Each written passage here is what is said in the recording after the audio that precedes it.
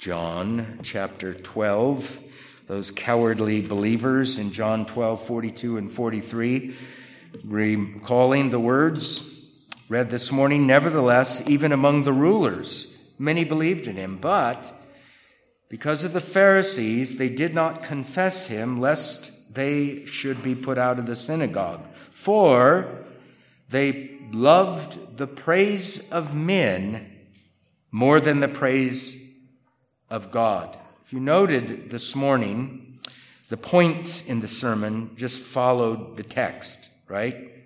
The first point was, or the first note was, the simple assertion of this assessment, this apostolic assessment. And that's found in these words, "Nevertheless, even among the rulers, many believed in him." And then the second note was, note the contrasting lack of action in light of the assessment.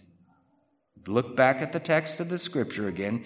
"Nevertheless, even among the rulers, many believed in him, but," that's why I named my second point, the contrasting lack of action in light of the assessment. The assessment, many believed in him.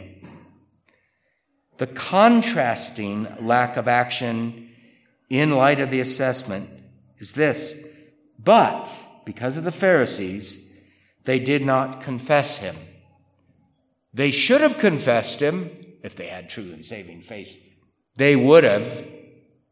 By the way, if you have true and saving faith and you have believed in your heart and confessed with your mouth, it's neither your belief nor your confessing with your mouth that's the ground or basis of your salvation.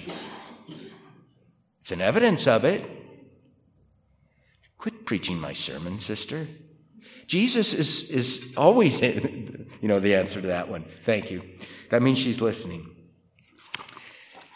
But because of the Pharisees. And then note, my third point of the text was this: the reason for the contrasting lack of action. Why didn't they confess him lest they should be put out of the synagogue? They didn't confess him because they didn't want to be put out of the synagogue. So external pressure was coming into the theater of their soul, and they were thinking about their options, and they concluded, I'd rather not get kicked out of the synagogue than confess Jesus publicly, which makes these guys cowards, right? And the last thing I noted was verse 43. It's very clear that something's way wrong with these quote unquote believers in Jesus. I titled this point right from the text, "The inward motivation for the contrasting lack of action." Why did they not confess him even though they supposedly believed in him? Externally, because they didn't want to get kicked out of the synagogue. Internally, they loved the praise of men more than the praise of God. The second contemplation, I should have had them in reverse order, but this is the way I had it in my notes yesterday when I finished writing, was this. It's the one I camped on earlier. "Some in my hearing this day have some sort of belief in Christ, but have not publicly confessed him." And I walked through some potential issues or shoes that people in this building could wear as their own in terms of, yes, that's me. I have faith like them, or I have saving faith, and I'm in the process of publicly proclaiming my faith in Christ, confessing him publicly, or I didn't know I was supposed to do it, and now I want to do it. Remember, we walked through those scenarios. But now I want to concentrate on my sheep, the members of our church, under this heading. Some in my hearing right now have publicly confessed their faith in Christ. You remember what I said. Next in my my sermon notes is this: I bless God for this! Exclamation point. Why do I bless God for this? Because we're brothers and sisters. We're united together in Christ and with one another, and we're walking shoulder to shoulder in this sin-cursed world with the name of Christ on our lips and all over our lives. We're all doing it together.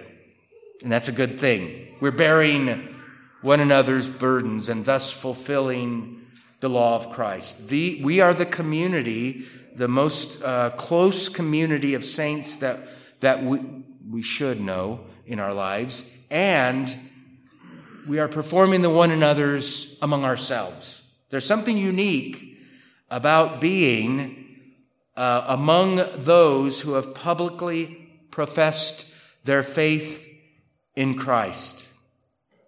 You have not only believed in the heart, but confessed him with the mouth and with your feet. You have done other things in light of true and saving faith being born in your heart. Your faith in Christ has corresponding actions which indicates its truthfulness, its savingness, that is, your faith. In other words, you have fruit in your life. Not only confession of faith in Christ, but its corresponding informed fruits, such as baptism. Everybody that's a member of our church has been scripturally baptized. God's visible sign to the baptized, the one baptized, hopefully soon, right? And all other baptized persons, that person is mine, united to my Son. All the benefits of his death, burial, and resurrection are that person's and everybody else's who's been baptized. Okay? So your faith made you confess Christ publicly with corresponding informed actions like baptism and church membership and weekly Lord's Day public worship, a fellowship with other saints. These are all fruits from true, saving, genuine faith. And they are also blessings from God. This came from your public profession of faith. You can don't think very hard, don't think about any individual person, but let's say we had somebody who hadn't done all those things, truly believed in Christ, publicly professing him, got baptized and joined, let's just say, our church. But they're kind of dangling on the sidelines. They're missing out, right? The state of their souls up to them and God. We don't know. The Lord knows his own. But most in this room have gone all the way, right? You just said, I'm in. That's what I want to do. I want to be with you guys every Lord's Day. I want to hear that preacher every Lord's Day, but not every single Lord's Day of the year. Please bring visiting preachers in every once in a while so we can have some relief. I want to cry with you. I want to laugh with you. I want to sing with you. I want to live with you here's what's going to happen too. I want to die in your presence, and I want you kind of people, you kind of folks at my memorial or funeral or whatever. All these are because you've made a public profession of faith in Christ, and at one point you were baptized, and you have joined yourself with others. So you get weekly Lord's Day public worship. You get fellowship with other saints, one another's. You get rejoicing around the Lord's table with the same people, bearing their burdens, praying for them privately. You get all that, and you also get strained relationships with family and friends due to all of this, right? Some of you know what I'm talking about. We, over the years, my wife and I, we didn't sit our non-churchly family down and say, we're going to train you. We didn't do that, but we trained them. Over time, they either moved the time of things or moved the day of things because they knew where we would and would not be. And your doing so, your public confession of Christ and all that involves in light of the entirety of the New Testament is not what saved you, right? What saved me? Words that came out of my mouth.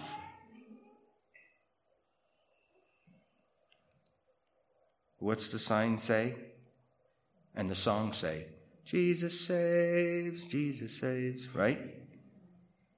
And he saves by grace through faith, which is the soiled hand that receives him. As many as received him, to them he gave the right or authority to become sons or children of God, who were born. Remember that? Not born of this, not born of that, but born of God. Your soul was tinkered with by Almighty God. And the result was you expressed saving faith in Christ. You believed in your heart, and then you confessed him with your mouth. And in terms of our church, we heard your confession. Either you wrote it or you spoke it. And we supported you in your desire to be named among visible saints on the earth. That is a great privilege.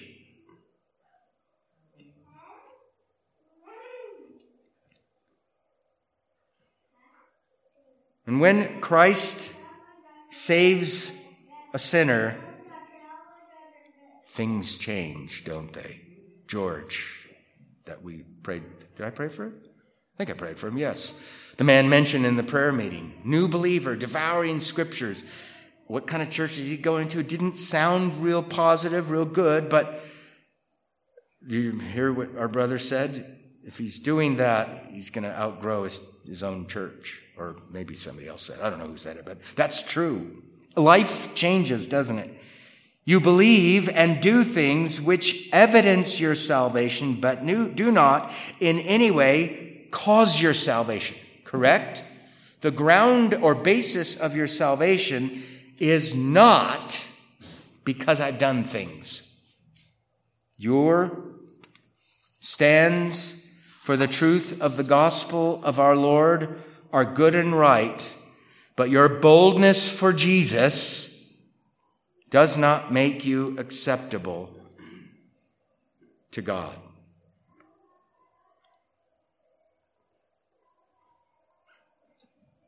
Sister, Jesus does, right? Yes, she's holding back her lips there. She knew the answer, though. Your confession of Christ evidences your salvation in Christ, but it does not constitute that salvation. Somebody help me. Amen, right? His work for us constitutes our salvation, not our work for him, including our public profession of him. But our public confession does say a lot about us, doesn't it? It says, I stand with our Lord, not against him. That's a good thing. It says that what I believe moves me to do certain things simply because I'm commanded to do so by my Lord. Why do you do that? My Lord says to do it. What about when you don't feel like doing it? I mortify my bad feelings and I do what's right nonetheless, and I ask him to forgive me and sanctify it. It says to unbelievers, your actions in light of true faith. It says that what I believe moves me to do certain things simply because what I'm commanded to. It says to unbelievers that on this, the most important issue of life, my standing with God through Christ. It says to unbelievers, though I love you, I stand against you on this. I stand for, therefore, I'm using the language of Jesus. You're either for me or against me. Do you realize that? We're against the unbelievers in our family on this issue. We don't hate them. We love them. Your public profession of faith in Christ and its corresponding fruits is basically your way of saying, I'm no longer crippled by the praise of men, the fear of men, although None of us struggle with the fear of man, right? Although I might struggle with it, it doesn't rule me anymore. It also says something about our ultimate allegiance or allegiances, our public confession of Christ. True believers in Christ have him as their ultimate allegiance, though that allegiance does in no way save them. I read a book a few years ago on the early church and the Trinity, and how what the early church fathers did with the scriptures was the exact same thing Jesus and the apostles were doing with the scriptures. What they were doing was looking at the Old Testament and interpreting Jesus in light of it. And it was a fascinating book. A few years ago, the same author wrote a book, Salvation by Allegiance. Can I do this? For anybody listening, I just stuck my finger up my tongue, on my tongue there. Salvation by allegiance, and he meant it. Salvation by obedience. A major Christian publisher in the United States published it. At first I thought, nah, that's just a cutesy title. He doesn't really believe that. He believes it. Our allegiance to Christ doesn't constitute the grounds for our acceptance with God. It's a corresponding fruit of faith in Christ, but it doesn't lay any percentage of the basis or ground for our salvation. That's all outside of us.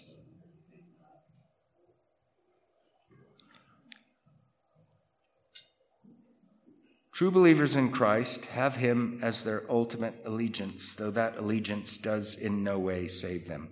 True believers take the mockery from others. They sometimes get shamed by others for their faith and public confession of Christ, by the way, which didn't just happen a long time ago. Your presence here is a public confession of your faith in Christ. So true believers take the mockery from others. They sometimes get shamed by others for their faith in Christ and their continual pattern of publicly confessing him. You're doing that every Lord's Day. True believers take the mockery from others. They sometimes get shamed by others for their faith and public profession of Christ and all of its corresponding commitments in life. For some of you, something as simple as during your break at work, you read your Bible and people laugh at you. Some of you know exactly what I'm talking about, getting it not maybe from workmates, but family members. Jeers and sneers and mocking stuff, Now, I'm going to ask you to do something. You don't have to do this. I have in my notes, let us stand to hear God's word, then sing and enjoy the supper together. So if you would do that, I have 2 verses I want to read. I think it explains everything I was just preaching about concerning the contemplation upon the cowardly belief of some of the rulers in the first century. This contemplation was concentrating on the members of our church, and that's what I just went through. Here's the text I want you to hear.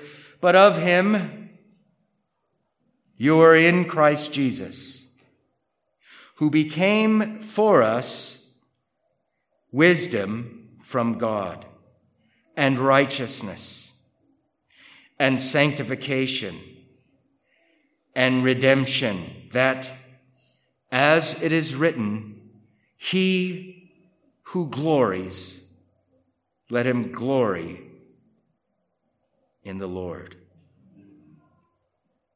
In Jesus' name, amen.